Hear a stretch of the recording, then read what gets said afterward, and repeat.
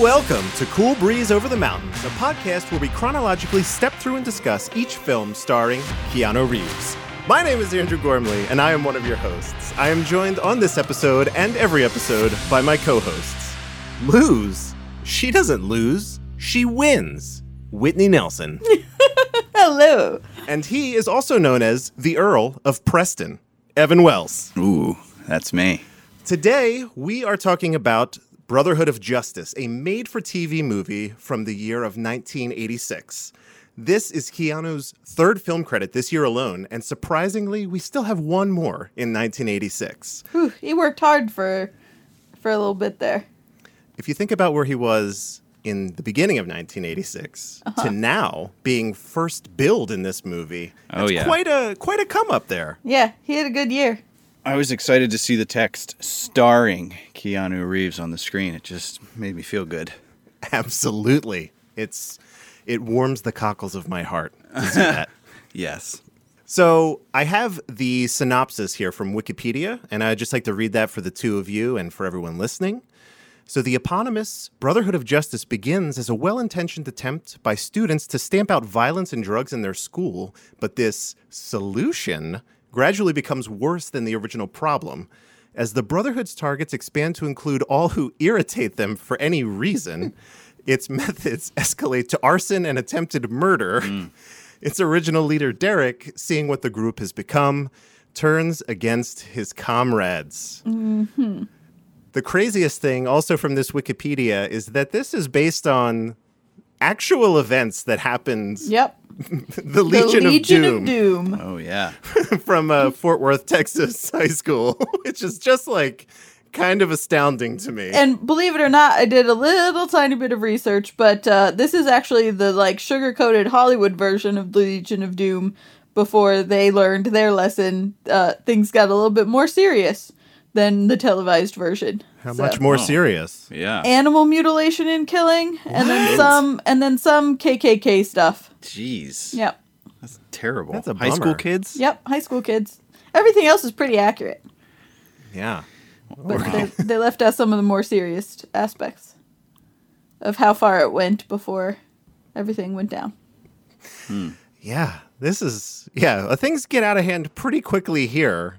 Just in like a matter of what would be maybe a day, they kind of jump up to larger scale crimes. So, Oh, yeah. this movie was directed by Charles Braverman, who nowadays is mostly a documentary filmmaker. He's basically on par with the other directors we've seen so far. He's had some success in television. He's directed both Beverly Hills 90210 and Melrose Place, and a few episodes of Baywatch. Oh, actually only one episode of Baywatch, so I guess you probably only want to direct one episode of Baywatch. Yeah. Some of the movie co-stars, pretty recognizable names. We have Kiefer Sutherland, Lori Loughlin, Billy Zane, and Gary Riley, who is in Stand By Me with Kiefer. I didn't get to look, but is this one of Kiefer's first as well? So Stand By Me also came out this year, and I believe he was in maybe... I don't have that information in front of me, but I'd have to assume that maybe he was in one or two other things. He's kind of right on that same trajectory as Keanu at this point, I think. Right. So, I do just want to point out real quick that the tagline isn't everywhere online, but it is on the like VHS cover of this when it was distributed at one point. The tagline for this movie is, "In this town, if you deal or steal, you die." That's a promise from the Brotherhood. Yes! That's the tagline for this movie. How delightful. Yeah. That's great. That comes up once, I believe, throughout the film as a line, so that's good. So this movie came out in a time where TV movies, which this was, right to television, that was kind of like it was considered not good enough for a theatrical release, so just release it on television and let it go. And for that reason, it actually wasn't on the list when I initially put it together. But after I saw this cast and kind of got an idea what this movie was about and that it's inspired by true things, I added it. So, Whitney, you're the person who is kind of most in tune with the critical reception here. Do you want to talk through what we have here in terms of Rotten Tomatoes and any reviews you might have? No, I mean, there is not really a critical reception at all as far as actual critics go, but the audience score on Rotten Tomatoes is 39%. Amazing. Yeah. Wow. I don't remember now. What was the Rotten Tomatoes score for Flying? Because I think it was better than this. We Which is can crazy vamp to me. and hang check on. that Oh, out. I thought it was audience or there was no critic. There was no right? critical. It's in the history. 56% for Yeah, Flying. yeah, Whoa. yeah. That's what I Whoa. thought. It's significantly worse audience score for Brotherhood of Justice than it was for the last movie. Unbelievable. Wow. Yeah. Unbelievable. I pulled a quote here just on Rotten Tomatoes. I think it was pretty great. Yuppie death wish of rich teenagers who decide to band together after their high school is vandalized. So, yeah, I felt that pretty much summarized the movie. I read that quote before I even watched it, and I'm watching it. I'm like, oh, yeah, that feels about right. That feels about right. Yeah, this is a very interesting movie that I feel like takes on a very different tone watching it these days. So, Whitney, while we have you, let's just get right into this. Overall, did this movie work for you? Well, it worked best for me out of all the movies we've seen so far. So, Yes! take that for what it's worth. It's still a bad made-for-TV movie, but it's worked better than anything else we've watched yet. Was there anything in terms of so this is the first movie we've seen where Keanu is front and center. Like he's one of the first characters we see. He's got many lines, lots of acting. What are we thinking? Yes, he is pivotal in how the story pans out. I also think that it was interesting that this is a very different character than we've seen him play so far. Mm-hmm. Because he was like a rebellious, angsty teen, and then he was 2 seconds in the hockey one, and then, he was like Ducky-esque in the last one. So Yeah. I think that this is this sort of born with a silver spoon in your mouth sort of yuppie, preppy kid from California. It was a very different tact than we've seen him take in previous roles. That was interesting. I don't know. I mean, I think that it's not a fun movie to watch because all of these guys are a bunch of rich white dudes hassling, Mexican people. Yes. Yeah. Basically. Absolutely. So, it's not a great movie, but I do think that I was more invested in this and I paid more attention to it than I have for, any of the other ones where I felt like there were places where I dropped out and dropped back in and stuff. This one, I was engaged the whole time. I definitely don't think it's 39% score on Rotten Tomatoes, but Are you going lower than 39? no, I think Yeah. it would be higher than 39 for me. Interesting. Okay. All right. Higher than Flying. Yeah, higher than Flying. Wow, Flying okay. Flying was fun for me because it was so 80s and it was so weird sometimes that it was fun to watch because it was so weird. But yeah, I think it was. I mean, it certainly wasn't great. I wouldn't put it much higher than 39, but I think I would probably put it around 45. Okay. All right. Sounds good. Sounds good. Ev, did this movie work for you? What are you thinking? Yeah, I was pleasantly surprised. I think I going into it, I was like, oh man, I gotta endure another one of these. But I found it to be something, and I've kind of said this before, but something that I could follow, and that at its foundation, that's what I want out of a movie, right? Something that you want to see the end of. So the I think it deserves a little more than 39 for sure. I think I'm closer to like 57. 57. Yeah. Very. Yeah. Just 1% more than Dream to Believe for Flying. Yes. Yeah. It's just barely better than the movie with 3 titles. Oh man. But yeah. I thought it was okay. I thought, again, I think these first couple movies are going to just be fine. That's really kind of the approach that I'm taking to this. I lean towards stories about vigilante justice.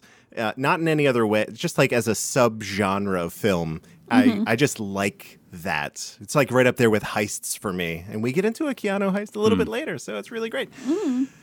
But this one, it felt a little uneven in the way that most of these kinds of 80s films tended to be.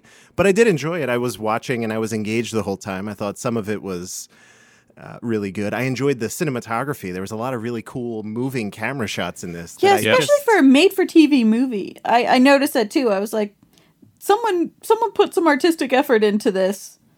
Yeah, it's your typical, at least what we had seen prior to this, with the exception of maybe a few shots in Youngblood. There's a lot of camera movement here. It's not just locked off shots. And I really like that. I thought some of the music was of the era, and Yeah, I kind of for liked sure. it. I was, bobbing my head along with it. I thought the music to build the tension was very odd. It was a very odd choice. It sounded a little bit like Crickets. Crickets. Yeah. So there's Oh, there's man. the music is one thing, but then they laid like it was like they wanted to do a sort of a heartbeat thing, but have Yeah. it Yep. have it sound different than a heartbeat. But that was like the pacing that they were trying to do, or something, where it would like speed up or slow down, or like be your cue for how to feel emotionally at any given time. But Right. it sounded like Yeah. crickets chirping, or like maybe someone's phone going off a little bit or something like that. It was very distracting for me as well. It was. Yeah, they had it's like a really strange electric guitar. Evan, you're like a percussion person. Do you have any thoughts about like what was going on there during those? It felt like a kind of an odd time signature. I could be wrong. It could have just been 4, but all this weird stuff happening around it. Yeah. I think they were doing a lot of syncopations, and it's to Whitney's point. It's to make you feel uneasy, right? It's the same as like using a minor chord, or even like dissonance in music. It's all supposed to bring out a certain emotion, and they were doing a lot of that. But obviously, a lot of synth, a lot of like synthesized strings to get that eerie feeling. And there was only 1 or 2 times where it was way bad, but in other times it was. The cricket thing was weird, but if they hadn't had that sound in there, I feel like you wouldn't have noticed it as much. I wouldn't have noticed it at all if it weren't for the crickets. Right. The crickets made the sound more noticeable, which pulled in the rest of the music to Right. like me paying attention to it. I would never once have noticed the music, even with the sort of like syncopation and the stuff to make it seem creepier. I think it would have just been atmospheric if it weren't for the fact that the crickets kept saying, "Notice me, notice me, notice me, listen to the sound." Yeah, and it was reused so many times. Like if they would have done it once, it would have been fine. But it was every I scene where it literally got think eerie. they did like a pass once the movie was edited and all of the orchestration was in, and they just had like a guy with his finger on a cricket button to like lead up to the pivotal moments and then like cut it off. And Yeah, they're like sitting around they're like smoking cigarettes around the table at the edit, and they're like, "There's something missing. What can we add in here to really get that emotion through?" And some guy drinking too much whiskey in the back corner was like, "Crickets!" It's late at night. The window's open. You hear it outside. He's like, "You gotta add some crickets. That's the trick." Yeah, exactly. very That's it. unnerving. We solved it. So good. Yeah. So yeah, I enjoyed it overall. I thought it was watchable. It was almost enjoyable. So, and it was interesting once again to see all of these actors much younger than we're used, at least Yeah. I'm used to seeing them. And for Kiefer specifically, kind of playing against the type that he has established later in his career, which is this like unstoppable badass kind of character. When I think Right. of Kiefer, I think of like 24, not this course. kind of reserved, kind of nerdy pizza shop guy. So that was pretty cool to see. Yeah, and this is, according to IMDb, this is his 6th build movie. Okay. So pretty early days for him as well. I also thought it was interesting because in so many movies, like the kid from the wrong side of the tracks is like a badass and like has a chip on his shoulder and is, just struggling against the world because he has no money and no whatever. And it would be so easy in a movie that's all about like rich white guy privilege to make that Kiefer Sutherland character be way more like angry. yeah. Yeah. And he wasn't. He was a really nice guy. Yeah. I just found it very interesting that it was very much against that sort of trope of like potential guy stealing your girlfriend from the wrong side of the tracks who doesn't have any money and like looking down on him. Right. He's usually like a real badass with a motorcycle and hates the world and whatever. And, Right. and Kiefer Sutherland was like a real nice guy. Yeah, it was great. There were certainly a lot of tropes in this film, but that was not one That of was them. not one of them. So that was refreshing, to say Yeah. the least. Yep. Did we have any other overall thoughts before we get right into the kind of play-by-play here? Let's dive in. No, let's go for it. Okay, here we go. So we start off vandalizing what we find out to be a school. And this is crazy. I clocked in. I was curious. 1986. What was the price of a VCR? Because one gets smashed to shit in this. Would have cost $400 for that one VCR alone, which is crazy. It's a lot. Yeah. This may be more telling about me than the vandals in the movie, but like smashing things, sure. Knocking things over, sure. Spray paint, obviously. It never would have occurred to me to take files out of a filing cabinet or to stab the air out of all of the sports balls. Yeah, real rude. What are they going to play with? Both of those things would never have occurred to me. Like, going in and causing damage and general, like, ruckus and whatever. But, like, the sports balls in the filing cabinet were so weird to me because he, like, jimmied them open just to sort of, like, toss things out of it. So weird. Yeah, just causing chaos. Yeah. I had a terrible flashback to the beginning of One Step Away, and I was like, oh no. Oh no. It's happening all over again. At least you could see the vandalization that these guys were doing, and One Step Away when he's breaking and entering, it's literally a pitch black screen, and you just hear him, like, stubbing his toe. Right. But also, I don't know where they got the spray paint that they're using in the scene, but it is the worst spray paint I've ever seen. Garbage, isn't it? Yeah. It's so bad. It like they had to hold it maybe a half inch away from what they were spraying to get any color on it.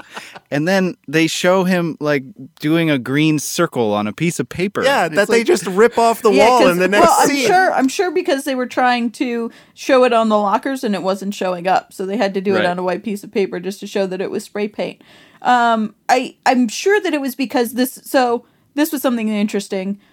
This is a real high school. Oh. Really? Like, it's not a set that they built or whatever. This is a real high school. First of all, how gorgeous is that high school? How jealous of you are of all of those children that go to that high school. The first thing I thought the was view like, is incredible. What is it? It's It got looks like a an tree open house. courtyard in the middle. Yeah, it's like on like a cliff overlooking ocean. Nuts. Anyway, it's a real high school. So I'm assuming that whatever they were using for spray paint was like some sort of chalk or something. And that's why it was so terrible. And what I found so amazing is that to make up for the fact that this spray paint was clearly terrible spray paint, was they added in about 50 times too much ball shaking in the can noise. Oh, yeah. Yeah. The Foley guy just went ham on it to be like, no, guys, really, I promise this is spray paint. Yes, absolutely. It was like they were constantly shaking it to mix it the whole time that they were spraying it because it was just rattling around so hard. A lot of overcompensation. Yep. A lot of it. That's funny. Yep. So we see this vandalization happen, and then we cut to our opening credits. Keanu, top build, and then we get a day in the life of what it's like in this California town. So Santa Lucia, whatever we're in. Yep. We get a scene of Derek's friends pulling up to his house, and we see what his life is like. Pretty good older brother, clearly very affluent, very well off. Mm-hmm. Clearly. We get out onto the balcony. They're served breakfast by Rosa. Yep. No, Maria. Was it Maria? Yep. Oh, I think it was Maria. I'm wrong. It's Maria. So we get our first little glimpse of what these people are kind of like. The little brother talks about a crime that happened where a bunch of car radios were stolen and attributes it to ethnic minorities. Mm-hmm. And Maria totally is like, what, Willie? White boys don't steal? Ooh, oh, snap. You tell him, Maria. You put those rich white boys in their place. He tucks his tail between his legs and shuts the hell up. They looked appropriately abashed. Yeah, it was when great. She does that. And I just loved that. That was, I think, so we will get to this, but there's a couple of clapbacks from other women in the movie. And that is the best part of this movie, is Maria saying, like, white boys don't steal. And later, Christine and her stuff. But anyway, there's a couple of people who are like, what are you talking about? Also the cop with the Chicanos in the back of the car. Yes! That too. People like call people out on stuff that is incredible to me that doesn't even get called out today. So yeah, it was great. Yeah, when the housekeeper was like, "Oh, get off your high horse," could have been anybody. It was great. Mm-hmm. It was delightful, and I was like, okay, this is off to a pretty good start so far. As long as we keep this kind of momentum going. Mm-hmm. So then they're on their way to school, Yes, and movie car moment. Yeah, I need you to tell me what this car. I could not discern a make or a model. Oh, it's a great car. It's super rare. Yes, it is super rare. It Really is weird looking. Mercury Capri. It was actually an ASC McLaren, though. So this was 1986 Mercury Capri, which was basically a rebadged Mustang, like a European version of the Mustang. So Ford, which is basically Mercury, brought it back over to the U.S., and they teamed up with ASC and McLaren to kind of like make it cool. But that one is actually a 5.0 Roadster. So they're for a keen eye, they're really kind of forcing that this guy was well off. Yeah. Because it's just an ultra rare car. I mean, they're not worth much of anything today, but that car in the movie, I think they made about 500 of them. So definitely rare and definitely a pretty rad car. Yeah, that was kind of their way to set him apart from everybody else. Like you see all the other cars, it's a very clear wealth disparity by a lot. So yeah, that was interesting to me. Even Victor or Kiefer's Kiefer's car is even better. Kiefer's car, the 1950 awesome. Mercury Coupe, is it's got the white walls. It's amazing. Gorgeous car. And they do not explain, other than, like, they don't go into it at all why he has this car. You just assume that, like, his family has a shop and he built it himself out of spare parts or something like that. Yeah. But it was interesting to me that Kiefer Sutherland and Keanu Reeves have these two cars that are, like, really, they're a presence on the screen. That car drives up and you're like, holy shit, that car, for both of them. Yeah. Yep. I thought that was Definitely. really interesting and was a choice. Clearly someone, a director or producer, was a car guy and was like, let's show the characterization of these people in the cars that they drive. Because no other made-for-TV movie and most other movies don't put that much thought into it. Yeah, there's nice cars dotted throughout this whole film, kind of subtly, but they catch your attention. Mm-hmm. It was an interesting time for automobiles back then. There were some that were really, really nice, maybe that were kind of holdovers from maybe a decade before, and then there were some that are just garbage. So So we get an idea of what the high school is like. We see some establishing shots of it, like Whitney said. It's amazing. Like, I'm blown away that that's an actual school and super, super jealous about it. We meet Christy, who is Derek's girlfriend, just briefly there. We see Kiefer Sutherland's character, Victor. Again, he is kind of nerdy, a little reserved. He's like, hey, as he walks by to Christy, and, you know, there's a little bit of tension there. Then we get a student council meeting where everyone is airing their grievances about the damage that they're seeing here. This was one of the most ordered high school meetings I've ever seen in my life. This whole meeting was buck wild. There's so much about it that was just so funny to me. First of all, I mean, I'm jumping the gun here. We can talk more about what happens in this scene. But when he says there will never be a return to law and order until spray paint is abolished from this school. Yes. What is that? I couldn't get over. I had to pause because I had to absorb what he had said. It sounded like a quote from something classical. Yeah. I did some Googling and could not find what that was a quote from. So if it was actually like pulled from something, it's not close enough to be able for Google to be able to like pair it up. And everyone laughed like it was a joke.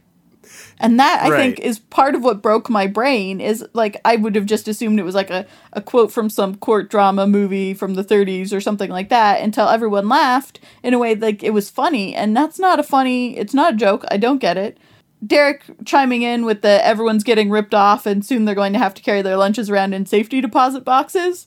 Like, another great joke. But that is a joke, at least. Whereas... Yeah. Right. There will never be a return to law and order until spray paint is abolished from this school. Don't know what that's from. If it's from anything at all. We'll address that on housekeeping. We'll figure that out by the next recording that we do here. Yeah. It's our mission now. Also, that guy looks like he's 30 years old. That is a terrible casting choice. I know that. Absolutely. I think Keanu's about right, age-wise, in real life to play a high school student. Whoever that guy was who made that terrible joke, the whole time I'm like, why are they hanging out with this 30-year-old dude? He does not fit here. So, Whitney, what was the dreamy factor for Keanu in this film? Oh, dreamy factor. I mean, less dreamy than in Flying. Really? Yeah. I would have thought you would have said otherwise. No, less dreamy than in Flying. Definitely more dreamy than Youngblood. Interesting. got it. Okay. I mean, he had that really, really great white sweater a little bit later Well, on in the and movie. he So really did good. wear that sweater a lot. With a blazer over He it. was really in that sweater. He Yeah. was in it. I think that might be why I find him less dreamy in this one. I Ooh. don't think that he's attractive. I think maybe because he's so rich and preppy, and I'm just like, oh, go fuck yourself. Stop wearing a sport coat in high school, you douche nozzle. Wow. Really changed your Savage. tune there on Keanu. Right. He started off as a Wow. little dreamy, and now it's like, no, fuck this guy. Hate his guts. He's the worst. Yeah. I mean, he still has pretty eyes, but like also he's wearing a Alright. sport coat in his high school. I definitely didn't do that, so it's fine. You sure? Are you, Yeah, It sounds. I mean, there's- that denial sounds like you did do that. There's a small chance, but we don't really know. Luckily we can't do visuals Go to the on Facebook this. photos. Give me 1 second here. We do have a website though, so we get to this meeting between who I assume is the chief of police and the principal of the school, whose name is actually Grudamat. Grudamat, and it sounds like they just call him Groot for the purposes Definitely of this podcast. Groot. I think we'll probably just call him Groot. So, what are we thinking about this guy? Because the chief of police is talking to him, and he's throwing a little foam basketball into like the yeah. Why shabbiest did they net keep I've doing ever that? seen in my life. He's not even paying attention to the chief of police. Well, he has probably quite a bit of sway because clearly this is an affluent community. So he's probably... I don't think they went hard enough into explaining that, like, he can kind of do what he wants because he's the principal guarding all of these, very affluent people's children. Yep. And also, clearly, the principal makes the point several times that all of these people are also the best and brightest and that kind of stuff. So... he just seems to think that he has a lot of power. He reminded me a lot of... Did either of you ever watch Buffy the Vampire Slayer? Yeah, Briefly. season. Yeah. Principal Snyder tries to get the whole high school sucked into a hellmouth, and I got very similar vibes off of this principal. So that's how I felt about him. So all I could think of was NCIS, since he's one of the leads in that TV show. My wife loves that TV show. Never seen an episode, but I believe you. Yeah, he's like one of the lead guys, and I just thought the casting was good for him. I thought that he made a good principal, but there's definitely this vibe that it's either he's just really prideful of his students and wants to suggest that they would never do this, or they just he just doesn't get along with the police. He looks down on them, and he's like, I don't want you here. This is an interesting thing, and I think part of it plays out from the fact that this is based on a true story. There's no villain of the piece because everyone's a little bit the villain of the piece. There's no real good guys and bad guys. Right. And I think that they maybe over-exaggerated his villainy to make a villain. Okay, that's a good call. Yeah, that's definitely what I got. He just did not seem interested in improving the situation in any meaningful way, to me No. at least. No. He wasn't interested in improving the situation. And he honestly, I think they could have gone with this more. There's so much politics involved in a school district. It's, government is involved. So much of it runs off of alumni money and that kind of stuff to Right. get equipment and whatever. And clearly being in a politically connected and affluent neighborhood, I'm assuming that this principal is feeling slighted that anyone has to tell him what to do or how to do it because he's used to kind of running however he wants to run that satisfies the parents and people involved in this school. And I think that that's the subtext of his lines, but I don't think they ever explicitly say it, so it doesn't really track like it should. Yeah, absolutely. That's a good read on that. I like it. Let's go with that for the rest of it then, because Great. Locked in. it makes the most sense. Well, and that's why he wouldn't want cops in the school with the kids every day, because that makes him look bad to all of the parents and the whatever. He's trying to keep the police out of it and not do anything about it because he doesn't want to look bad to investors or donors or parents. Yeah, okay. I like it. Yep. I'm into it. So from there, after the principal kind of just blows this guy off, it's crazy. We cut to Christy working at the gas station here. Yeah. And Evan has a favorite line that she kind of whips out of nowhere. This is to Whitney's earlier point, the just clap back. It's amazing. Go ahead. So, what's a pretty girl like you doing working in a crummy joint like this? Suckering guys like you into paying 15 cents more a gallon at a full-service pump. Boom! Oof. Wow. Got you good. That guy kind of just looked a little stunned. It was really a cool moment. Suck it, old dude.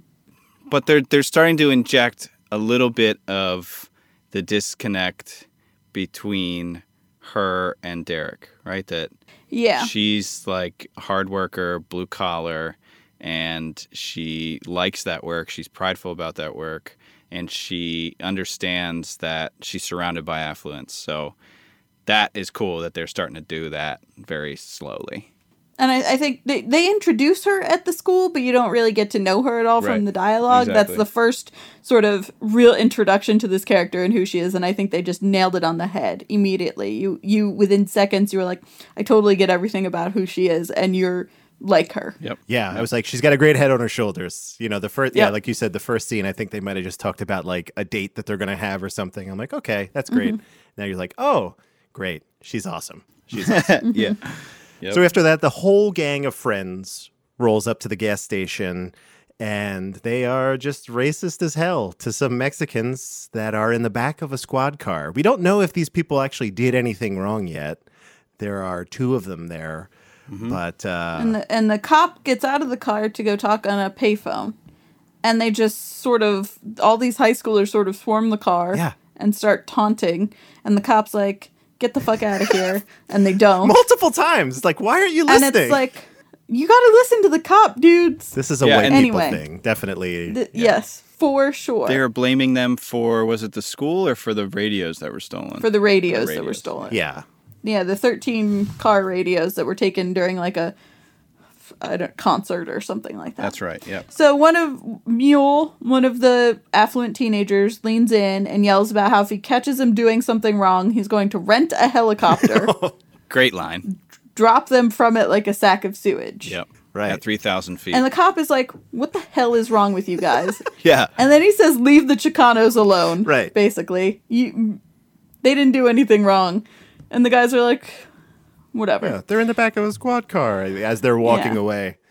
There was a really weird effect, like when Mule leaned in, like the camera is on the two guys in the back of the squad car, and the reflection, like quote reflection that's happening, is so prominent in the lower right corner that it was like, whoa, what did they do to make this? Yeah. Some sort of composite or something. It took some work to get that happening.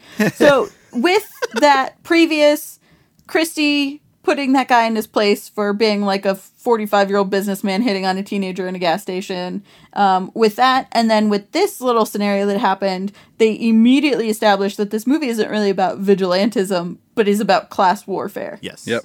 And privilege. And I thought that was super interesting and a way to do it that really like immediately told you what the story was actually about. Definitely. The cop should have been more of a cop. He was a real pushover to those Yeah. teenagers hassling prisoners in the back of a cop car. So, yeah, the friends eventually roll, and we see Derek wooing Christy as he takes off. So he's offering to take her out to dinner. She's like, I'm done at 8. He's like, I'll be here at 8:01 to pick you up. She says she's got to clean herself up. Very blue-collar situation going on. Mm-hmm. And Whitney, he unleashes what you believe is where does it fall on the compliment scale? Well, I mean, it's a fine compliment. The thing that is so interesting about it to me is her reaction. So when he yells something about Lori Loughlin being the light of his life, I believe that either those lines were ad-libbed and she didn't know they were coming, or her and Keanu were actually actively into each other while filming, because her reaction is so genuine, almost too genuine to be, like, I'm not saying that Lori Loughlin's not a good actress, but, like, just the way that the exchange happened, and they actually have good chemistry throughout the movie, like, it's a very believable relationship, but I think either he ad-libbed that, or she genuinely is into him because of her reaction, and just how the whole thing went down. So you can play the clip.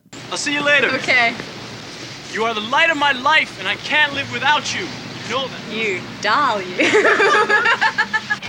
That's it. It's just a Yeah. small moment, but it says a lot. You're right. Pretty It was authentic. very genuine. Yeah, it felt very authentic. So I just thought it was interesting because I don't know the situation at all, but something was happening there. Yep.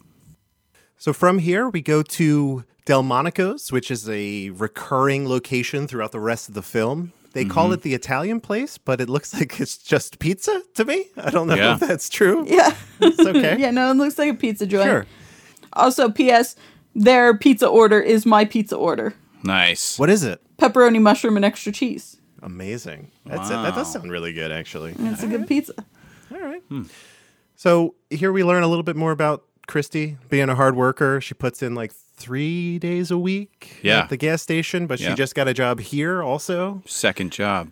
Yeah. And Derek's a little selfish about her time, really, which is kind of you're like, it feels a little bit douchey, right? Yeah, no, I mean, he definitely does not understand the demands of being a real person who has to work for anything. But I think that something that they do very well in this is she tells him that.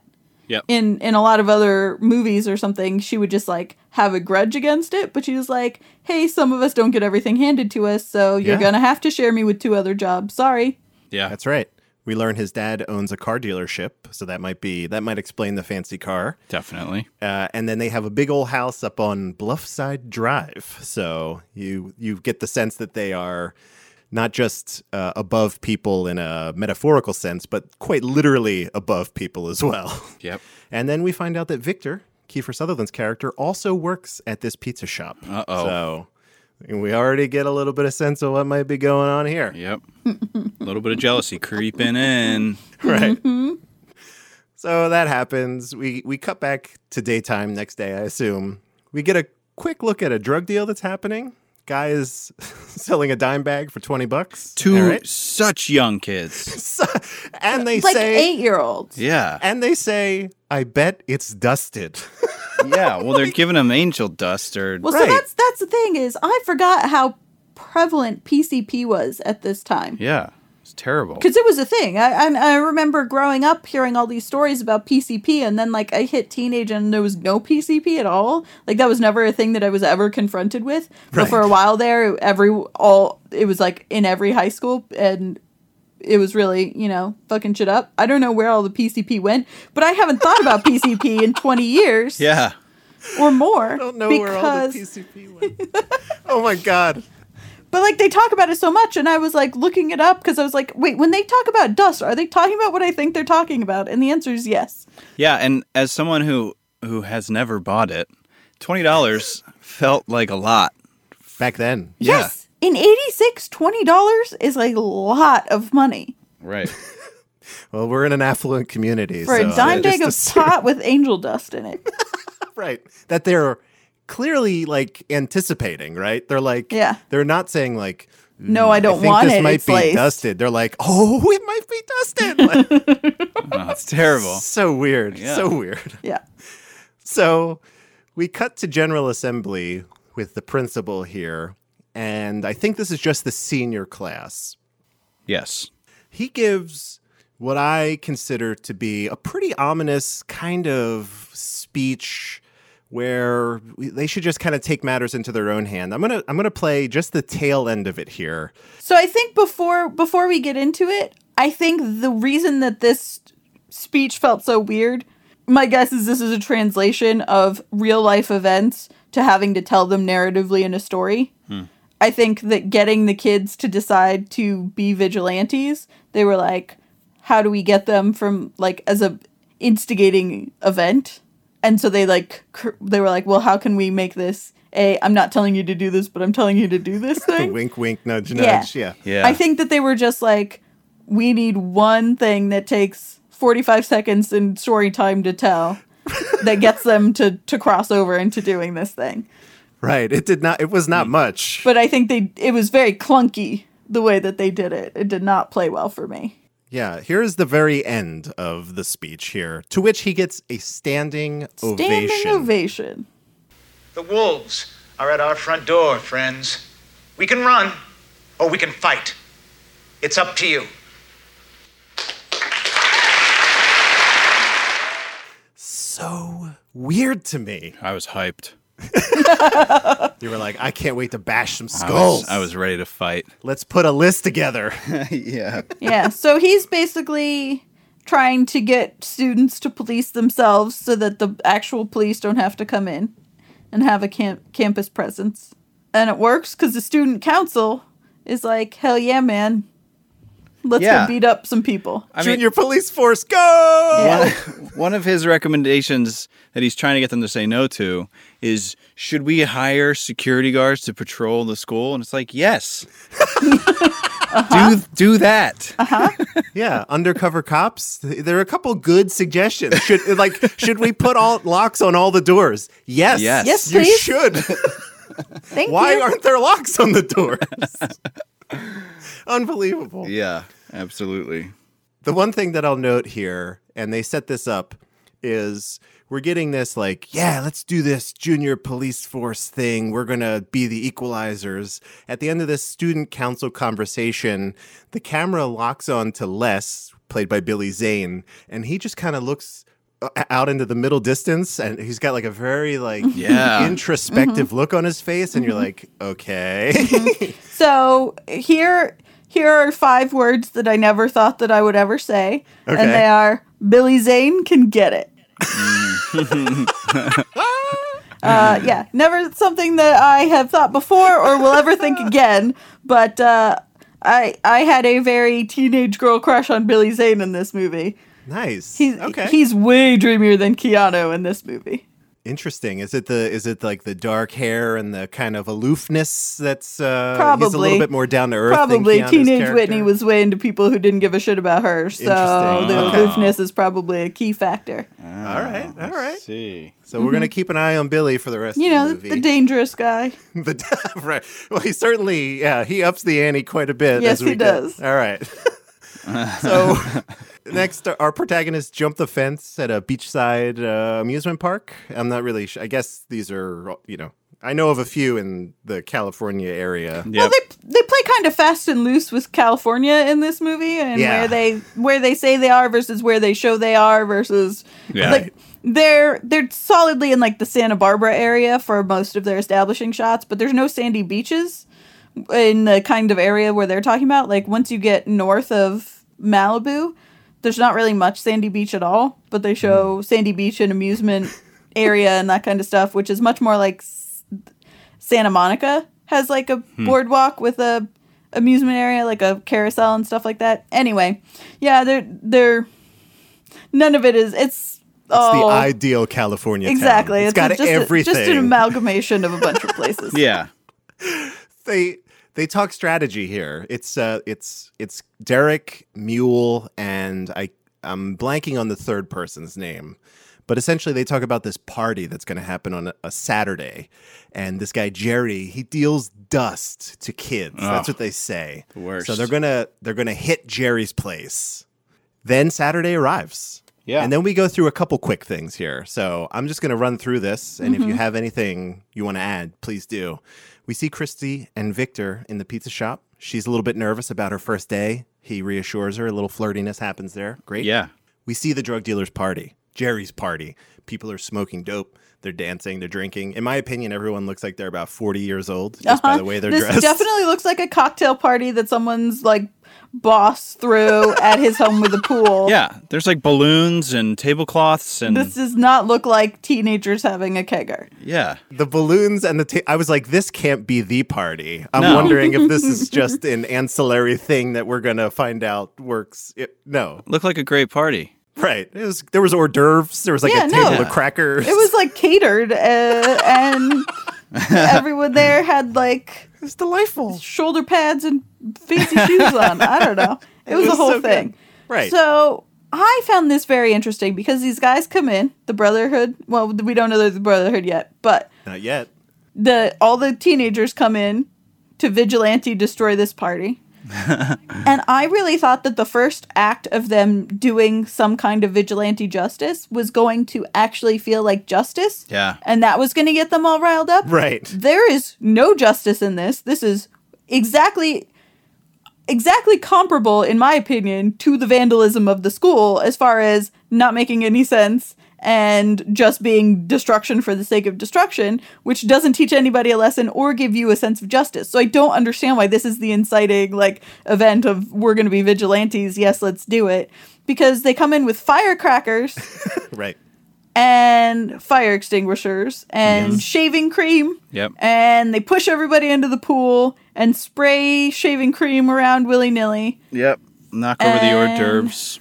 There was one woman thrown into a table. She might have gotten the worst punishment just for trying to stop this. Well, yeah, she attacked. Yeah, so she jumps up and throws her arms around her neck, and then they just bat her off like she's a tiny kitten. Right. Don't do that. Don't jump on Mule like that. I don't know if that was Mule, actually. So. Probably. He was big. He looked like a 30-year-old in a mask. So not a good way to scare this drug dealer. Well, I will say the whole at the end with the PA system, that helped. A little bit. Because then there was at least a message that was like, but hey. They also didn't explicitly say, this is because you sell drugs to kids, you douche nozzle. No. This could have been anybody. We also get, weirdly here, I didn't realize what was happening until a little bit later in the movie, but we get the first shot of their symbol, their bat sigil, if you will, this red hand that they put on everything. Mm-hmm. He goes up to Jerry, he's like, this is for you, Jerry, and just kind of puts a red paint handprint on his sweater. But literally that red handprint, and they don't say what it's for or why they do it, just that it's for him explicitly. Right. But the PA and everything that they do, nothing says anything other than we are the kids who vandalized the school. They're not. But that I would assume immediately that whatever rowdy teenagers decided to bust up everything in the school were the ones that just decided to destroy my party for no reason. God damn it. Those kids. Yeah. Unbelievable. Weird symbol. But I was trying to think of where else I've seen this, and the first thing that came to mind was Lion King, because I feel like there was for some reason I thought was there a handprint in The Lion King? Rafiki, I think the monkey's handprint, right, on the wall. That's got to be it. The baboon. The I'm cave, sorry, not a monkey. The cave Have drawing. some respect. Right? Yeah. He does the cave drawing. But then isn't there also a bloody handprint in The Shining? That's pretty prominent. Almost certainly. Yeah, it feels Yeah, about right. I feel like there's been a lot of notable bloody handprints in cinema. Yeah, Psycho was probably in that. But it was strange. When I first saw the handprint, I was like, what is that? Are they just trying to ruin his jacket and just be like, hey, stop it? Or they focused a lot on it. Yeah. There was a clear, a red hand coming at the camera. I'm like, oh, okay, interesting. Right. But then it's not everywhere. Later in the movie, they're just writing on a mirror. You're not doing your symbol anymore, I guess. Have some consistency. Well, that's my biggest problem, and I don't know how much of this is poor storytelling and how much of this is based on real life events. But right now, no one is worried about vigilante justice coming after them because they haven't made it clear that that's what they're doing. Right. Correct. The police are not involved yet. And they're not consistent using the symbol, so maybe it's 5 gangs of vigilante teenagers. You don't know. It could be. But yeah, anyway, this gets them super hype on vigilantism, and they're like, we got to do this to everybody ever. This was such sweet retribution. Yeah, and then we learn that they are the Brotherhood, right? They have this Right. They sign up. They decide they are the Brotherhood of Justice. It was divine inspiration. Remember, Les says it. They put all their fists in this group group fist bump, and Unbelievable. Yeah. And all I could imagine was, when you're drunk with your buddies and you come up with these ideas. And you're just like, yes, this is going to be so awesome. And narrator, it wasn't. Yeah. You do something like that is what happens in that scene. Yeah. And that's all I could think of because it was kind of weird. So in all of this fun shenanigans that these guys are doing, he forgets to go pick up Christy up for their date. Oh. Yeah. First day of work. And she's and he's not standing there. outside cold and waiting. And then Victor is a dreamy guy with a nice car, and he's like, let me take you home. I didn't like this because Derek knew ahead of time that he wasn't going to be able to get her because they discussed it, right? Because he was like, oh, I'm supposed to go out with her tonight. And they're like, you go out with her every night. And he's like, okay, I'll come do this party crashing thing. Yeah. But he could have told her. He could have. He could have, and he did not. Maybe he thought he'd make it. I don't know, but I didn't like that. That happens. She gets taken home by Victor. Next morning, we see Derek's younger brother, Willie, I think his name is, laying in bed, shirtless, looking at the ceiling, very clearly, I guess, high on angel dust. I mean, it was obvious. I thought he was withdrawing, but it was like something related to angel dust. Yeah, I mean, I did not look at that kid and think, oh yeah, that's PCP for sure. That did not seem to be any of the symptoms I'm familiar with taking PCP. But Sure. It was bizarre, to say the least. And you're it like, was okay. much more like clinical depression than it was like high on PCP. Yeah. But he's not hungry. He doesn't want to go to school. He's staring at the ceiling aimlessly. So something's clearly up. Right. He's like, be ready in 5, we're going to school. Something. Let's go. We get to school, and we're at the gym. Yes. These guys are working out very close. Too close, really. Another for me, workout comfortably. scene. Another 80s workout scene. I was so I excited. mean, it's not a movie from the 80s if there's not homoeroticism. Oh, God. Sweaty and working out in awesome outfits. Yeah, glutes, delts, the whole thing. Everything's being worked out. Less sweat, though. We are seeing more of a Yes. decline in sweat Yes. as we go on. We are past the sweat prime, I think. Yeah, we're starting to fall back to reality here. For better or for worse, the sweat is in line with what it should be. Right. They're compiling the list, and I found this to be super interesting. They said everybody should pick 2 people to go after. The types of people that they should pick. Let's give this a listen. It's a heck of a thing. So who's next on the list? What list? You gotta have one. Barnwell. Yeah. We're hot, dude. We need a list. Whose name are we gonna put on this list? How about everybody picks 2, so that makes 12 in all. For starters, Whoever's stealing, whoever's dealing. check. Perverts and deviants. Check. Short people, big guy. Double check. Guys with earrings. Oh no, every previous Keanu character is on the list. Yeah, I think that it's insane to go from people who deal drugs and steal things and are deviants and perverts to short people. Yeah. That's such. There's so many people in between there on the scale of like people to attack. Yeah, it was weird. And I was all in on the first 2 categories. I was like, yes, this is great. Clean this shit up. Yeah. Do it. Yeah, and then short people and people with earrings. And I mean, dudes with earrings, fine. That could be like the man buns of 86. I don't know. I wasn't there.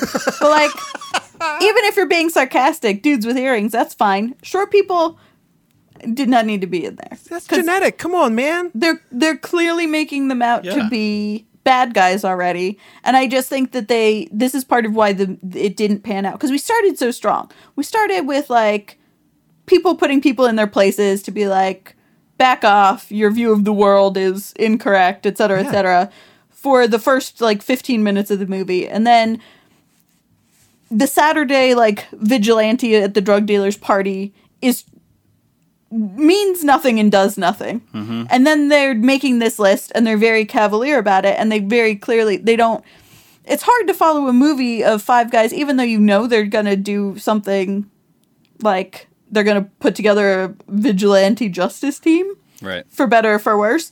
They make it clear very early on that these people have their heads up their asses, which makes it hard to keep following because you're like, these guys are just idiots. Yeah, when you just go within just 5 minutes, it's like, oh, we're going to just go after people who are essentially hurting kids, right? You're giving kids angel dust. Probably not a great idea. I'm behind you guys. Yeah, And that's then- fine. And then that's this, a way that I understand slipping into vigilante justice and going too far and doing whatever, because you start out being good guys who are trying to go after people selling drugs to kids.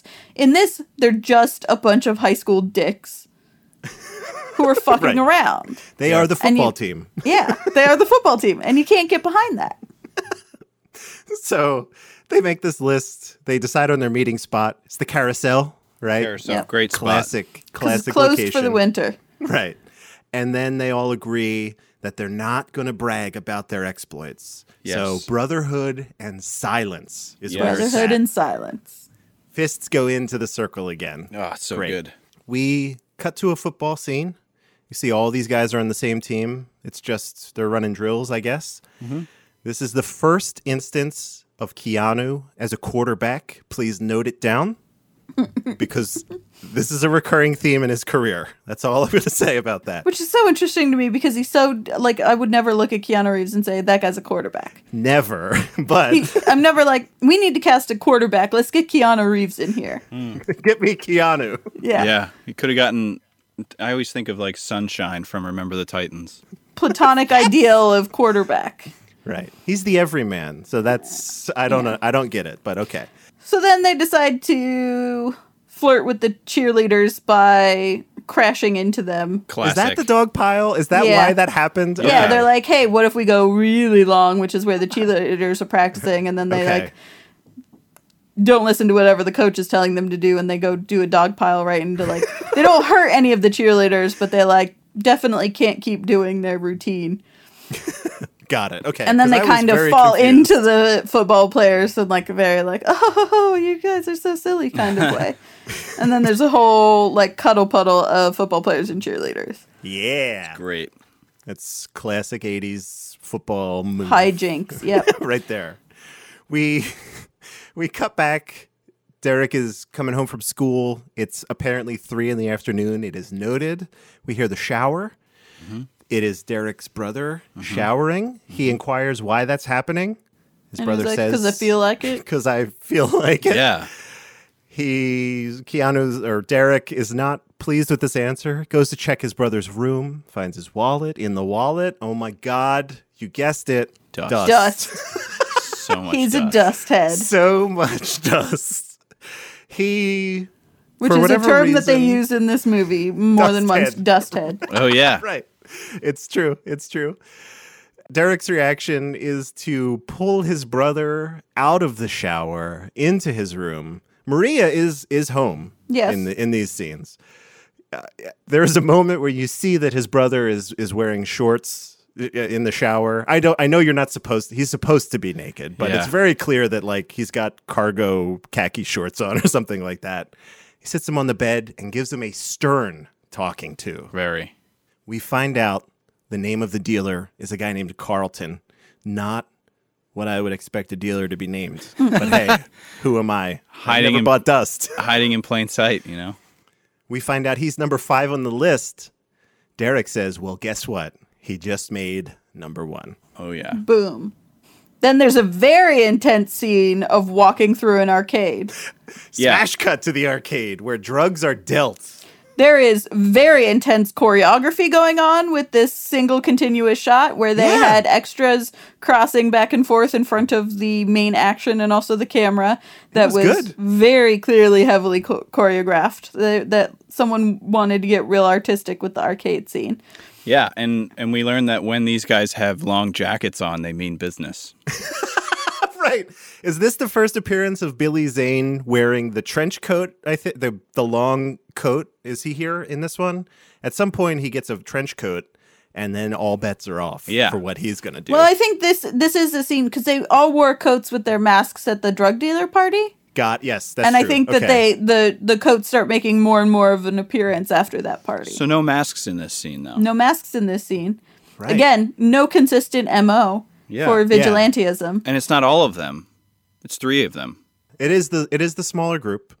They just follow this guy into the bathroom, which is where he deals the drugs, and they just beat the shit out of him. That's really, we find out that he's got some broken ribs. Can we talk about the fact that the only black person in this movie is in a wheelchair, has 1 limb, a dyed rat tail, like sort of punk, but why is it in a wheelchair?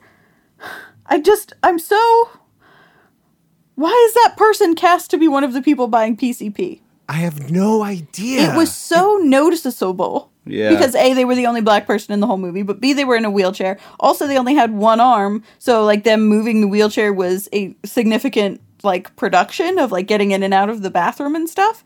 And like that's not to say people in wheelchairs don't do drugs. That's not to say black people don't do drugs. That's not to say like punk kids don't do drugs. But why is a punk black kid in a wheelchair in this scene? Because that's all I could see.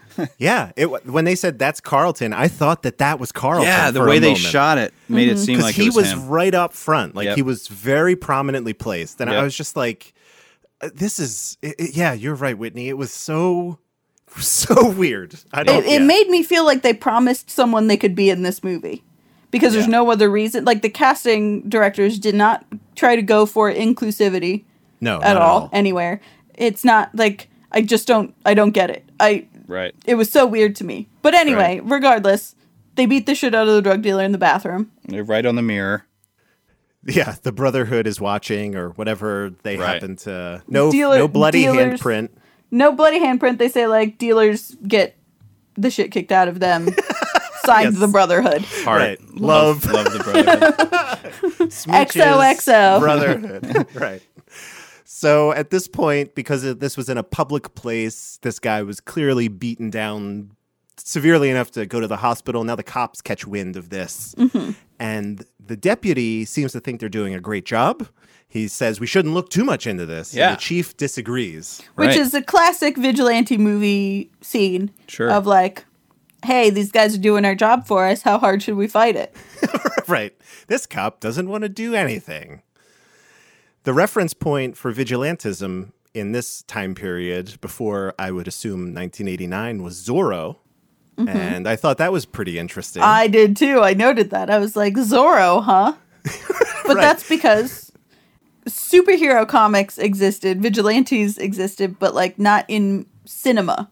Yes. You had, I'm thinking maybe Clint Eastwood to a degree, but not, Dirty Harry, something like that. But Zorro felt like, I think that was on television at the time, super popular all around. So, yeah, I just thought that was a kind of interesting cultural touchstone there. Yeah. Yeah. I don't want to worry about Zorros. So, the next scene is amazing to me.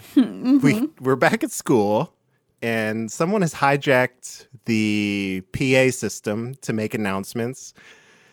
Should I just play this and then we'll discuss it? Yeah, or do we want to just play it. Just play the PA announcement. Attention all students. You are being watched. Every day you wake, every purse you take, every test you fake, every wrong you make, every rule you break will put your lives at stake. From the Brotherhood of Justice. I mean, did anyone else start singing Sting as soon as they heard that announcement? Pause the movie, and I was like, when? And Synchronicity was out in 1983, so it's right on point for this movie. So the thing that's interesting to me about it is I started off being like, oh, they're rewriting the lines to the song. And then it went on so long, I was like, wait, are they not rewriting the lines to the song? Are they just making a rhyming announcement? Yep. That's what they're doing. I mean, it went on so long that I got very confused again. I was like, oh, I know exactly where we're at. And then I was like, nope, maybe I don't. We learned that this isn't somebody that stole the mic. This is hacking. Yes. This is a tech genius. Yeah. Who has gotten into the PA system and is now wanting to bug everybody and surveil everybody. And they're like, wait, I can use tech for justice.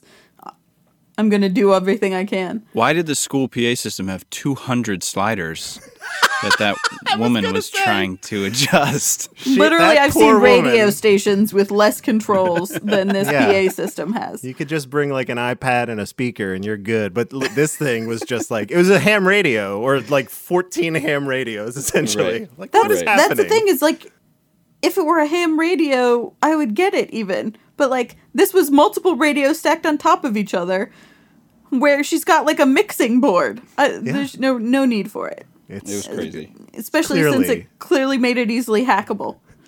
Yeah, it's a very affluent neighborhood. Again, we have to reiterate, their sound system is top notch. Yep. So we'll go through a couple quick things here. We see Derek comes back out to his car. Christy has canceled plans by just slipping a note into his windshield wiper. With no explanation. She does say, call me. But she just says, can't do it, bye. So then Derek hops in his car and drives to the carousel. They're going to have another meeting. On the way, he sees her and Victor at the gas station talking rather close. They're just in pretty close proximity. Yeah. He doesn't do anything about it. He just keeps driving. Stays cool. At the carousel, they set up some more rules. Again, this is all Derek setting up these rules. Before we hit somebody, we better make sure they deserve it, he says. Yeah. And then someone by the name of Billy Tremaine gets picked. No He's a people drug- just because they're short. right. Yeah, he's that's out. like, I know we're getting off the rails here, guys. We got to course correct a little bit. This guy, Billy Tremaine, gets picked. He's another drug dealer who apparently mixes grass with PCP. So this is like an ongoing theme. This part of California was terrible in the mid 80s, I guess. Yeah, we're great, depending on how you look at it.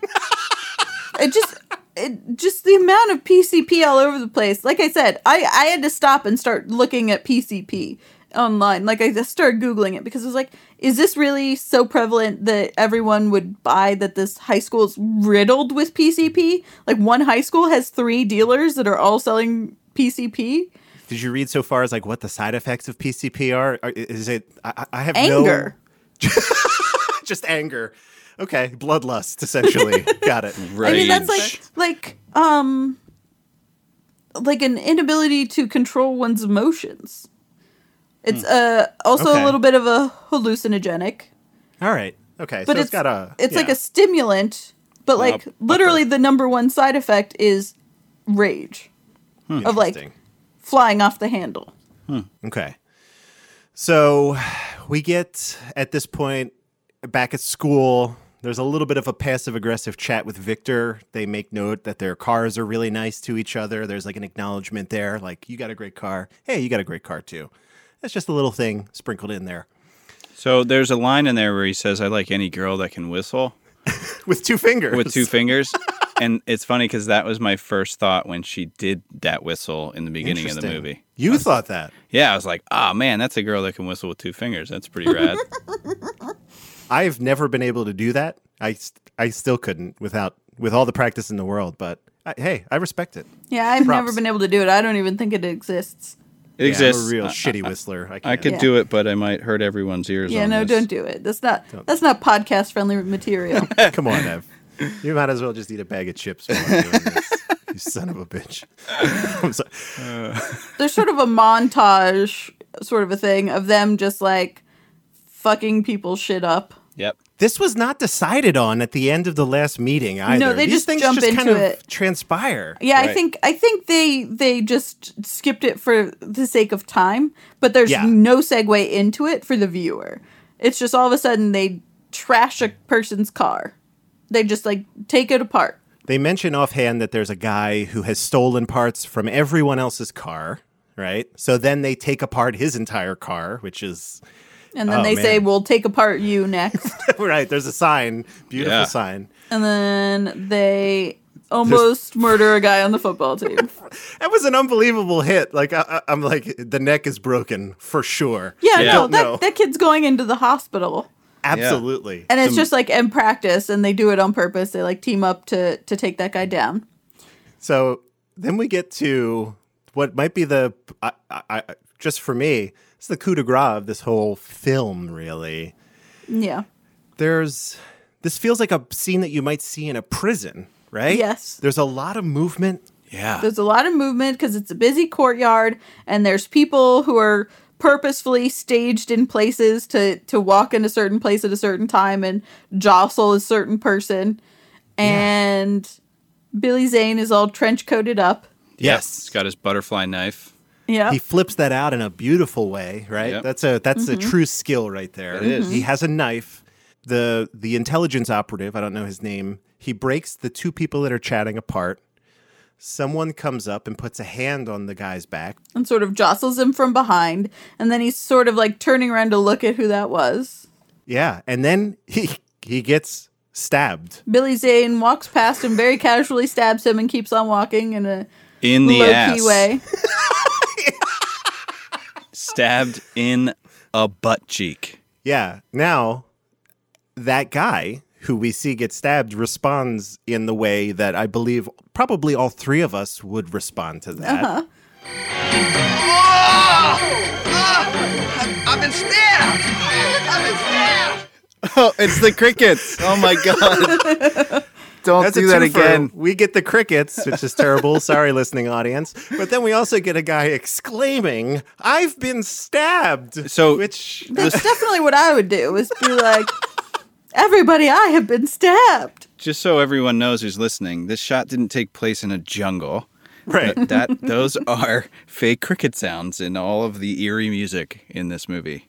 Yeah, you get that really bizarre electric guitar kind of, and just the dun dun syncopation that and Evan crickets. mentioned. Yeah, and crickets. So this whole operation of stabbing a guy secretly in the middle of a busy courtyard is apparently not something that Keanu Reeves knows is going to happen. Not allowed. Because he watches it from across the courtyard, and then people sort of make pointed eye contact with him, and his girlfriend is there, and she's like, What is happening? did you have something to do with this? And he is very put out. He does not like it. We meet up at the carousel, or I think we're at the carousel again. Another rule comes into play, probably No one that we weapons. should have had. Right? Yeah, we No probably should have weapons. established this at the beginning. yeah. Let's not kill anybody. Everyone Right. sort of reluctantly agrees to that. No one's fully on "Aw, board with man." Keanu and the no weapons rule. Right. Billy Zane's real bummed. Real bummed. Yep. And then we get into the part of the story where they have turned from vigilantism, which they clearly did already. They never were at full vigilantism. They were always just sort of going at whoever. But now they're going after the nerd. Yeah, the guy who's just like kind of like a narc, like he's like, you're cheating on a test. And it's like, well, this guy Yeah, is he's not actually a drug good guy dealer. who is Right. all about enforcing the rules. Yeah. They just and bother caught him. a football player cheating and ratted him out. Pasty. So now they're going to go after Pasty. Pasty is his name. He's got a real name, but they refer to him as Pasty. Even find nice out- people will refer to him as Pasty, which is sad. Right, you're like, oh. Like when damn it. Christy also called him Pasty, I was like, oh, snap. Damn it. That's rough. Nicknames in the 80s really When stuck. hardworking, smart Christy is also calling you Pasty, your shit's fucked. Yeah. I mean, he had pretty pale skin, so I get it. It didn't help the way they lit him, especially at the shot where like, Oh, yeah. I mean, he's in the they pizza shop and he's definitely- like, there he is. And it's They like, definitely ugh. found a very pale person to play Pasty, which I Yeah. appreciated because at least the nickname made sense. But Imagine like powder, but with hair. Right. Oh, I don't want to do that. All right. So yeah, so now he's out back to like take out the trash or something, and the crew is wearing ski masks and surround him, and they're threatening him, closing in like sharks. Yeah. And And, then heroically, Yeah. Victor comes. Victor shows up. Kiefer Sutherland is like, here's not on my Kiefer. watch. 5 football players are not going to beat up this one nerd. Yeah. Right. He tells Pasty to stand behind Behind me. him. I'm like, Yep. okay. Yeah, I kind of wanted a fight scene right then. Like, oh, is Kiefer like trained? Does he like know how to fight? But then they just walked away. Yeah. But not before he recognized Derek through the mask. Oh, yeah. Because they literally just interacted. It's So, those dreamy yeah. eyes. Yes, very much so. That's what gave it away. Keanu Reeves' impeccably manicured, beautiful eyes are, you know, a notable tell. So Absolutely. immediately he's like, I know who that guy is. Right. And then what he does immediately Is tell his apparently- girlfriend. Yeah, Christy, they clearly they work at the same pizza shop. They got off at the same time apparently. He tells her. She's very conflicted about this whole thing. I mean, I like Victor. He's done nothing Yeah. to make me Victor's upset been at great him. this whole movie. He's been He's a like nice the voice guy. of reason. Yeah. He's been, he wears a lot of denim. Which is great. A lot It's of fine. them. Yeah. Sometimes like a full Canadian tuxedo amount of fine. denim. It's so good. It so is good. really good. What happens next is that he tries to pick her up on the way to school, and she shuts it down hard. Yeah. Yeah. Derek This is- sees her walking, and he's like, come on. Why didn't you call me back last night? Did you and the guys have fun last night? Victor told me all about it. Victor, what'd he say? Derek, don't bother lying. You were there. You're part of it. What did Pasty ever do to anybody? You don't understand. And you do? You and your little commando pals flying around town like Superman? You don't know what you're talking about. Deal, dust, and die? You and your red handprints and you're beating people up? Derek, it's a big joke. A lot of people don't see it that way. Well, I do. Boom. She does, and that's all that matters. She knew every detail. of what their antics were. So clearly this is all over the place at this point. So now Superman's introduced. Superman is not this. So No, but it was Zorro before. Yeah. And now I guess she has a she different said, point of reference. She said flying, so I guess that's why. she's a younger person, so her point of reference is Superman. That's which great. had been out for, I don't know, a few years now. Well, I mean, Superman comics started in like the late 30s, didn't they? Oh, I'm just assuming that she's not a comic reader. She doesn't have time for that, but maybe she saw the movie. I don't know. Well, I'm just saying, once they are in comic books, they show up in other places, or they are Yeah. used as reference in That's true. I don't know, Action journalism figures or and- whatever. yeah. Yeah. Yeah, this really elevates her character. Again, she's like, I'm not going to put up with this shit. Like, Right. she's like, I know what you are, and this essentially they're broken up at this point. I believe, right? It's safe to assume that. Well, yeah, or they're well on their way. Yeah. So that's pretty great. Good on her. Don't Yeah. take his shit. Get out of there. So we're back at school. The police chief is here again. He confronts the principal about all of this that's going on, the stabbings, the almost getting murdered on a football field, all this stuff. And again, the principal just kind of seems to brush this off, right? He does he's not not seem too interested. concerned. Not interested. We cut to a classroom. We're all sitting down getting ready for class. We hear a motorcycle fire up. This is apparently Mule's motorcycle. Somebody steals it. He immediately blames the Mexicans. Immediately. It's Immediately. It's too far to know what that person looked like at Oh, all. yeah. Absolutely. So I'm going to blow through a couple things here. You tell me if there's anything of interest. They decide to go to the Mexicans' turf, okay? Yep. Literally on the other side of the tracks. They All cross hyped up. real railroad tracks to get there. They get caught immediately. They stand out like a sore thumb. Mm-hmm. The kind of leader of this gang of Mexicans. So, the only note that I took for this whole set of events is how accurate the leader of the Mexican gang's outfit is. Yeah. Okay. That yeah. is fully on point. Whoever did the costuming for this movie got that righter than most other things in this movie. I mean, nothing else was wrong in this movie. Like, Keanu Reeves' preppy outfits were all on point too, but like, Sure. got this guy's on point without being over the top, like cartoony Yep. characteristic of like what a bunch of Mexican Right. Chicano people in California dress like at this time. Yeah. Nailed it super hard. That's But amazing. also the Yeah. lowriders were great. Yeah. Right. They all had See, the beautiful lowriders cars. I found a little bit stereotypical, but the clothes. Yeah.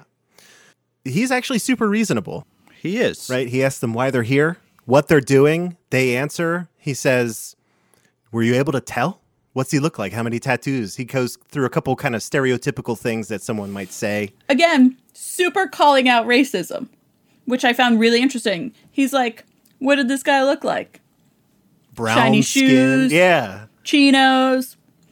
Yeah. It was super refreshing. I was like, wow, I did not expect this kind of candor kind of from this time period, really. Well, and also for a made-for-TV movie where they're talking shit about Mexicans the whole time, yeah. I expected them to really stereotype and sort of demonize the Mexicans, even if they weren't the bad guys, just sort of making them over-the-top Mexican stereotypes. And this guy is smart. This Yeah. guy is attractive. This guy just calls them out in a very low-key way without amping up the confrontation at Absolutely. all. I thought it was very impressive how they handled it. Yeah. Very eloquent all around. I like the comment where he was like, if you're going to come back as a friend or something along those lines. Yeah, he like recognized Derek immediately. He's like, I went to your school, right?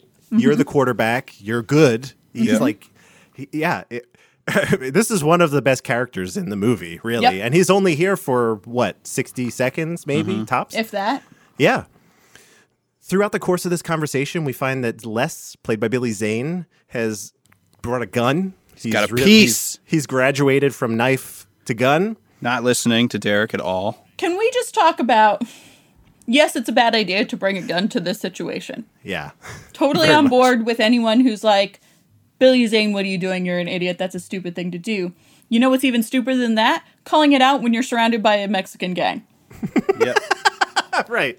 He does not just say, dude, cover that up, and like nudge him with an elbow and whisper. He's Yeah. like, what the fuck is that gun? So that everybody around, all 30 people in this scene, now know They're that he prepped. has a gun, and immediately everything can escalate into drama. It does not, but Right. Not a good move. Yeah, they basically are let go. They give up. I believe it's a Mule. He says, you know, he's like, I made the wrong call. I don't think it was a Mexican guy. I couldn't see him. So they go back to the carousel. Derek roughs up Les for bringing a gun. The group kind of disbands at this point, right? Not, you know, they all kind of go their own way. So we move on to a little back and forth between Derek and Mule in a restaurant, just a little scene between the two of them where they had this weird, for the only time in the movie, characters kind of looking directly at the camera. I thought that was an interesting choice. Yeah, I had that note too. But Mule says the whole thing is basically Derek's call. If he says it lives, it lives. If it dies, it dies. Just like on the football field. Another So sports here's the analogy. thing. Multiple times from like the midpoint of this movie on, everyone says at some point that this is Keanu Reeves's project. This is his group. Right. Nowhere in the beginning of this Yeah. was it his idea to say, yes, let's do it. He was never the Yes. leader in that initial meeting. He was always kind of just like, even in that first student council meeting, they were like, do you want to make a motion to do something about it? And he was like, no, man, I just wanted to voice my opinion. He was kind of like that the whole beginning, but somewhere around the middle of this movie, everyone's like, this is your club. This is your thing. You're the leader. If it lives and dies with you. And he's like, I can't just stop it because it's my thing or whatever. Yep. I don't know when that turn happened, but it took me by surprise because I was like, hang on, I was there. This isn't his group. Right. I have this a little bit later, but this is where the movie kind of started to feel a little bit like Fight Club to me, where Yeah, like he definitely. started this thing and then it really gets away from him, like in a big way. And they're like, you're still the leader. And he's like, wait, what is happening? I Yep. did not order any of this. In fact, he was left out of most of the major hits that they Exactly. did. That's the thing. He was never the leader. They don't ever show him being the leader. He never says that he's the leader, and then all of a sudden everyone's like, you're the leader. This has gotten away from you. Yeah, it's like, I guess. Up is down, whatever. So we're back at school. And again, pretty much without letting us know this, the Brotherhood has ruined the lowriders of the Mexican students, right? They have the bloody handprint thing on the car again. And we see the principal very conflicted, and he calls another assembly to kind of condemn this behavior. He's like, I might have enabled this. I might have given the little push. I feel bad about it. Let's pump the brakes here, guys. Then we're back at the gym. So another gym scene here. The group is rather conflicted. And Billy Zane seemingly just like takes over the group. He's like, I don't care if Derek's out. He's like, I'm going to do this thing. Anybody who's with me, meet at the carousel. A couple of these guys are with him, but Derek doesn't know if he's in yet. What are we thinking about this change in leadership? I think we've established that this is not a change in leadership. It's kind of been Les pulling the strings the whole time. Yeah, it's always been, I mean, they, like you said, with that establishing shot of like looking wistfully off into the distance before any shenanigans even started, this is just an angry kid who wants to perpetrate violence, and he's like, okay, cool, an excuse to perpetrate violence, and he has consistently been upping the ante on violence, so. Yep. Right. The movie... It makes perfect sense that he is like, all right, I'm bringing guys in now, and we're gonna keep doing this. The movie really begins to snowball here in a big way. Derek is in the pizza shop again. He gets recognized by a bunch of kids. Maybe, what are we thinking here? 12? Something like that? I don't know. About the same age as the children who bought PCP. Right. They signal by putting their hands in a, in a circle. The Brotherhood in a fist. pattern. Right. They're like, we're with you, Derek. You're the man. Yep. Fight Club. Right. Yeah. That's it. Right. First rule, you do not ask questions. Cut to Les, who is apparently making a bomb at this point. Yeah, He's with using tongue depressors. I was going to say that. Yeah, I was like, I don't know what those things are called, but they're not for bomb making. So that's good. They meet at the pier, and they're Derekless at this point. The group is out for Pasty again, who they couldn't get the first time around because Victor intervened. Derek has a conversation with Christy, at her house, I presume. She tells him to stop. She says she's made plans. They're not going out anymore. Cut back to the Brotherhood. Again, this is all happening. This is all just real time, scene by scene. The Brotherhood has crafted a Molotov cocktail. They throw it at Pasty's car. And directly in. It was a perfect shot from 30, 40 feet away. It was amazing. Brand new car. Swoosh. Little MG. Great little car. And it was brand new. He just got it. Right. I felt very bad for Pasty because he is having an aneurysm. I mean, I felt bad for Pasty anyway because he didn't do shit to deserve any of this. Yeah. Right. He's just kind of... But now his car's on fire. And so then they decide, they get drunk. Oh my God. And decide, even though Derek hasn't really been part of most of this, they decide that they're going to help Derek out. Yep. Without his input. Yep. And blow up Victor's car. With like a tripwire. This is the most ludicrous conclusion. How they got from point A to point B on this one, I will never know. But they're like, no, this is going to be really great for Derek. They mention Christy and that he's hurting. And then the end result is just put a bomb in his car. Put a bomb in his car. That'll solve everyone's problems. In like 3 scenes, they graduated from like assault to arson to like whatever you would call explode, like setting up a pipe bomb. Yeah, domestic terrorism, essentially. Right.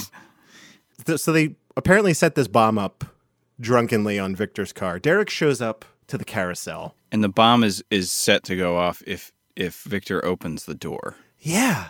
Very advanced stuff. I guess the hacker did that. Yeah, that had to have been the hacker. Right. He knows bombs, clearly. Yeah. I mean, they're basically the same thing. Hacking, bombs, school PA systems. Yeah. It's all triggers good. attached to door all handles. Circuit boards. Yeah, man. Right. But so ones Derek's and zeros, like, you know? Derek's just like, what did you do? And he rightly punches Billy Zane. less. Oh, it's so rewarding. It's a very, very, very good moment. Yeah, it feels it's a great. Good hit. Yeah. It's a couple hits. The first one just felt the best. I guess he got in there and did a couple other, but kicks man, it was so nice Yeah. because he was not expecting it. He's like, he's going to be so proud that we helped him out. Not the case. Bang.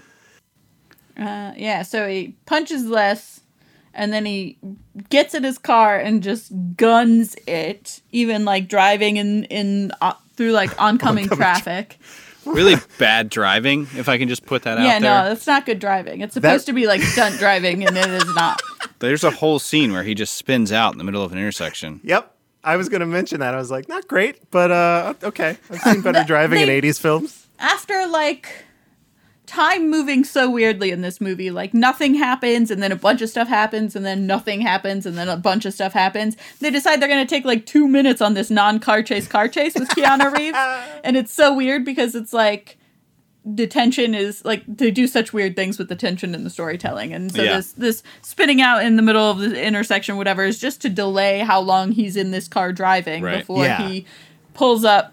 Just in a nick of time, really. Just in the nick of time. Honking the horn. Yeah. Victor, like, gets out of work, and he reaches in the window, and you think, but he's just popping the trunk so he can put his, like, work uniform in the trunk. Thank God. And Wipe your brow. And then he goes to, like, open the door, and Keanu Reeves is like, no, don't do it, don't touch it. And Victor's like, is this one of your silly jokes? And I was like, when has he ever... You have never seen any of these people tell a joke. Right, yeah. You don't have that kind of relationship at all. So why are you like, is this one of your clever pranks? Haha. You clearly know this person is dangerous and has done terrible things, or at least in proximity to it. Why would you not believe this? So he almost gets in the car, but then Keanu Reeves is like looking for where the bomb is, and Kiefer Sutherland sees it in the like wheel well in the front, and he's like, you put a damn bomb in my car? And you saw just a brief flash of Jack Bauer in his eyes. You did. Yeah. And also, we should note, again, so we kept the quarterback count as at 1. This is the first time we see Keanu Officer under Jack a vehicle. Traven of the LAPD Bomb Squad makes a very brief appearance. Yeah, it's where he started his training. Oh, man. It's flash forward. Where this high school kid who did not assemble this bomb Somehow and has never, knows. to our knowledge, made a bomb, gets under there and cuts the right wire and defuses the bomb. It's always the White Wire? It's some okay. We're gonna find out in Speed, right? I hope so. Which I one? hope so. I think Jeff Daniels tells us, right? I think. Yeah. So that happens. He tells them to call the police. And there's a pipe bomb. Doesn't know how it's triggered or whatever. And then he gets in his car and walks off. And he's driving. And then he pulls over all of a sudden, and you have no idea why he's pulling over. Yeah. And then from a very great distance, for some reason, you see him walking into a police station. But it's such a great distance that you have to guess that it's a police station because you don't see the words police station. No. Yes. They gave you enough distance to show that it's the car. The car is correct, and there is a building, and that's building that looks like a government building, and you're like, Right. oh, he's turning himself in. But you have to infer that he is turning himself in because they don't explicitly show it to you. And then immediately that's it. It's such a weird ending, and then there's like black and white photographs that look like newspaper photographs of the other teenagers being arrested and put in the back of a cop car. Yes, the aftermath of what happened is told through still images behind the credits. 3 photographs behind the credits. From like 2 minutes of car chase to credits rolling is about 45 seconds. It is so fast, and it is such a hard turn. It was super weird. Right. Yep. You could actually see the film running out of money at this point. They're like, we're running out of money. Let's wrap this up. So that's it. That is the whole film. Mm-hmm. Ev, Yeah. would you ultimately recommend this film to someone else? Yeah. Not everyone. But What is the criteria for recommending this? What do you as the viewer have to be kind of keen on to have this be a recommendation? I think if anybody likes older old classic cars, that it's worth seeing for those. They're in it for like a minute. That's fine. the worst. Okay. And then That's a terrible reason. I really think that the only other reason would be like, oh, I watched this like weird Keanu movie this weekend, and that would be it. It would just be, and then it would just be like, yeah, you should. It's kind of hilarious. You should check it out. I mean, I still don't think we're really in the I would recommend this film era of Keanu films. I think I would not actively recommend this to anyone. I do think that the timeliness about like the conversation around race and politics and white privilege and class privilege is surprisingly relevant now. And I think the fact that it was made in 86 and all of these people were calling out people who were being racist or not understanding privilege, I think there's some element of that maybe I would end up in a conversation where I would talk about this movie and say, check it out if you want to. But I don't think it was a good movie, so I don't think, like, definitely do see it. No. Yeah. But I could see myself maybe ending up in a place where I recommended this movie. Yeah, what you said was the conversations about race and privilege were handled surprisingly far well. better than every other movie, either theatrically or television released around this time, I think. I think it's actually pretty safe. Around most that are released now. Yeah, absolutely. So I don't think I would recommend this either. I don't know what this was on. I mean, I enjoyed this film for this exercise that we are partaking in here. So in that regard, I thought it was, this is great. Well, like I said, out of all of them that we've watched, like I there were parts about the gymnastics movie that tickled me in certain ways, but I did not think it was a good movie and did not think like, oh, I can't wait to watch this or anything. I still think that this movie is not one that but it kept my attention. I was more engaged in it. I think this is the best one we've seen so far. Yep. And it's the only one where Keanu Reeves has been the protagonist. So following up on that, what are we thinking about him, Whitney, as an acting presence now? Now that he is actually the leading man, how are you feeling about him continuing on to be a leading man? I don't know. I don't know that I see him as like leading man. I don't feel like he led this movie. I feel like he was pulled along by the events of this movie. I don't think it was bad acting, but I also don't think it was good acting. I'm curious to see when it really like clicks where I'm Like, at what movie is it going to be? Yes, this is what made his career what it is. Obviously, he worked very hard because, like we said, he went from a 28-minute Canadian broadcast television PSA about troubled teens Yep.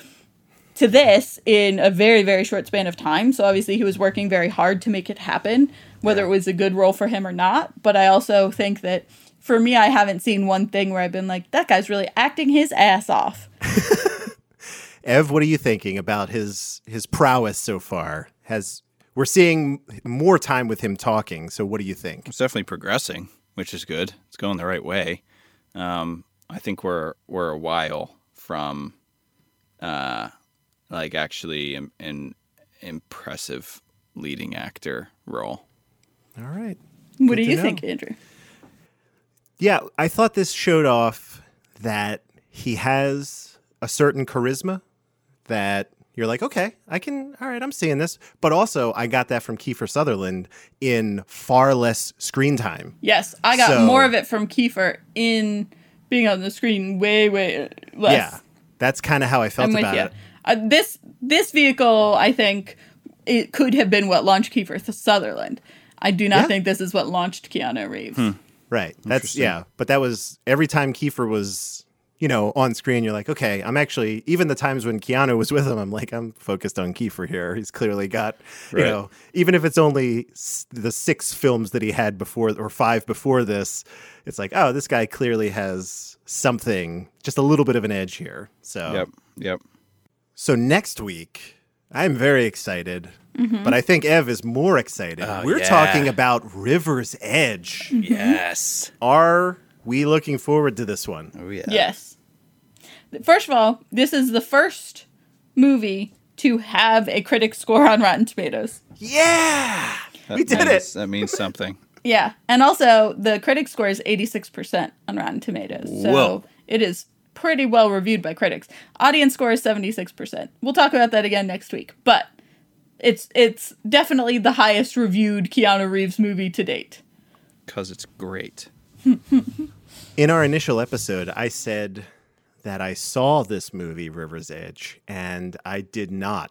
I was mistaking it for something else because I read the synopsis of this and I was like, I've never seen River's Edge. So this will be a brand new experience for me. A whole new world. I think that I have seen it, but I think that wherever I was, like, I definitely didn't see it in the theater. And if it was on TV, something else was happening. Like maybe I was over at somebody's house and it was on and I was distracted, because there are, like, when I Google it, there's stuff that looks familiar. Yeah. But I can't tell you anything that happens in the movie, so I don't remember it well enough to know if I've seen it all the way through, or if I was distracted, or if I just recognize it because, I don't know. I don't know how much I've seen of it, if I've seen it at all. But I am looking forward to it a lot.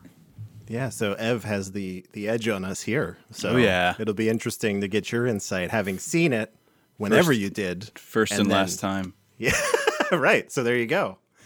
I'm interested in early Crispin Glover. Right. That's another actor who's, again, oh my gosh, it will almost be unrecognizable, I would think. I don't know. He is he does have a very distinctive look about him, though. So yeah. Interesting. So with that said, you can find our website at coolbreezepod.com and access all of our episodes, the list of films we'll be reviewing, and much more. You can also reach out to us by emailing coolbreezepod@gmail.com or hitting us up on Twitter at coolbreezepod. If you think this is a podcast you can get behind, please give us a subscription on your preferred platform, and you can even throw a 5-star review our way to offset the 1-star review we have already received, guys. We did it! Woo-hoo! Yes! 1 star! No written review, just 1 star. You're doing something right when you've got haters. That's what I say. Unbelievable. I love it. I saw it. I was like, really? This early? Great. We're doing it. So we'll be back talking with you all next week. But until then, Whitney, where can we keep up with you on the internet? So I have a podcast called Historical Hotties, and we talk about the biggest babes in history. All month in February, we're doing love and romance-themed episodes. And the one that just went up last week, I'm trying to think where we're at when this is coming out. We are looking at... Was it Candy Makers? I'm sorry. Candy Makers was the last one, yeah. Got it, okay. Yeah, Candy Makers. So that's Historically Hot on all the social media. Historical Hotties is the name of the podcast. I'm on a video game review podcast called Almost Better Than Silence, where we just talk about what we've done that week as far as gameplay and any news. And then I am on a real play RPG podcast called Myth Takes. Nice. Evan Wells. Where are you on the internet? I'm on Instagram. It's getting to the point where it's coming back around. Like it was like, oh, but then, all right. Yeah, all right. Good. I'm sorry. Sorry to interrupt. It's at Evan Acree, Acree. And I also have a Twitter that's not worth following. You can find me on almost every social platform at Dark Driving, over on YouTube and now on iTunes. I teach a video editing podcast called The Primary Storyline. Check that out. Give it a subscribe if you're into filmmaking, kind of behind the scenes type stuff. And that is that. So with all of that, thank you all for joining us. And in the words of Bill S. Preston and Ted Theodore Logan, be excellent to each other. Party on, dudes.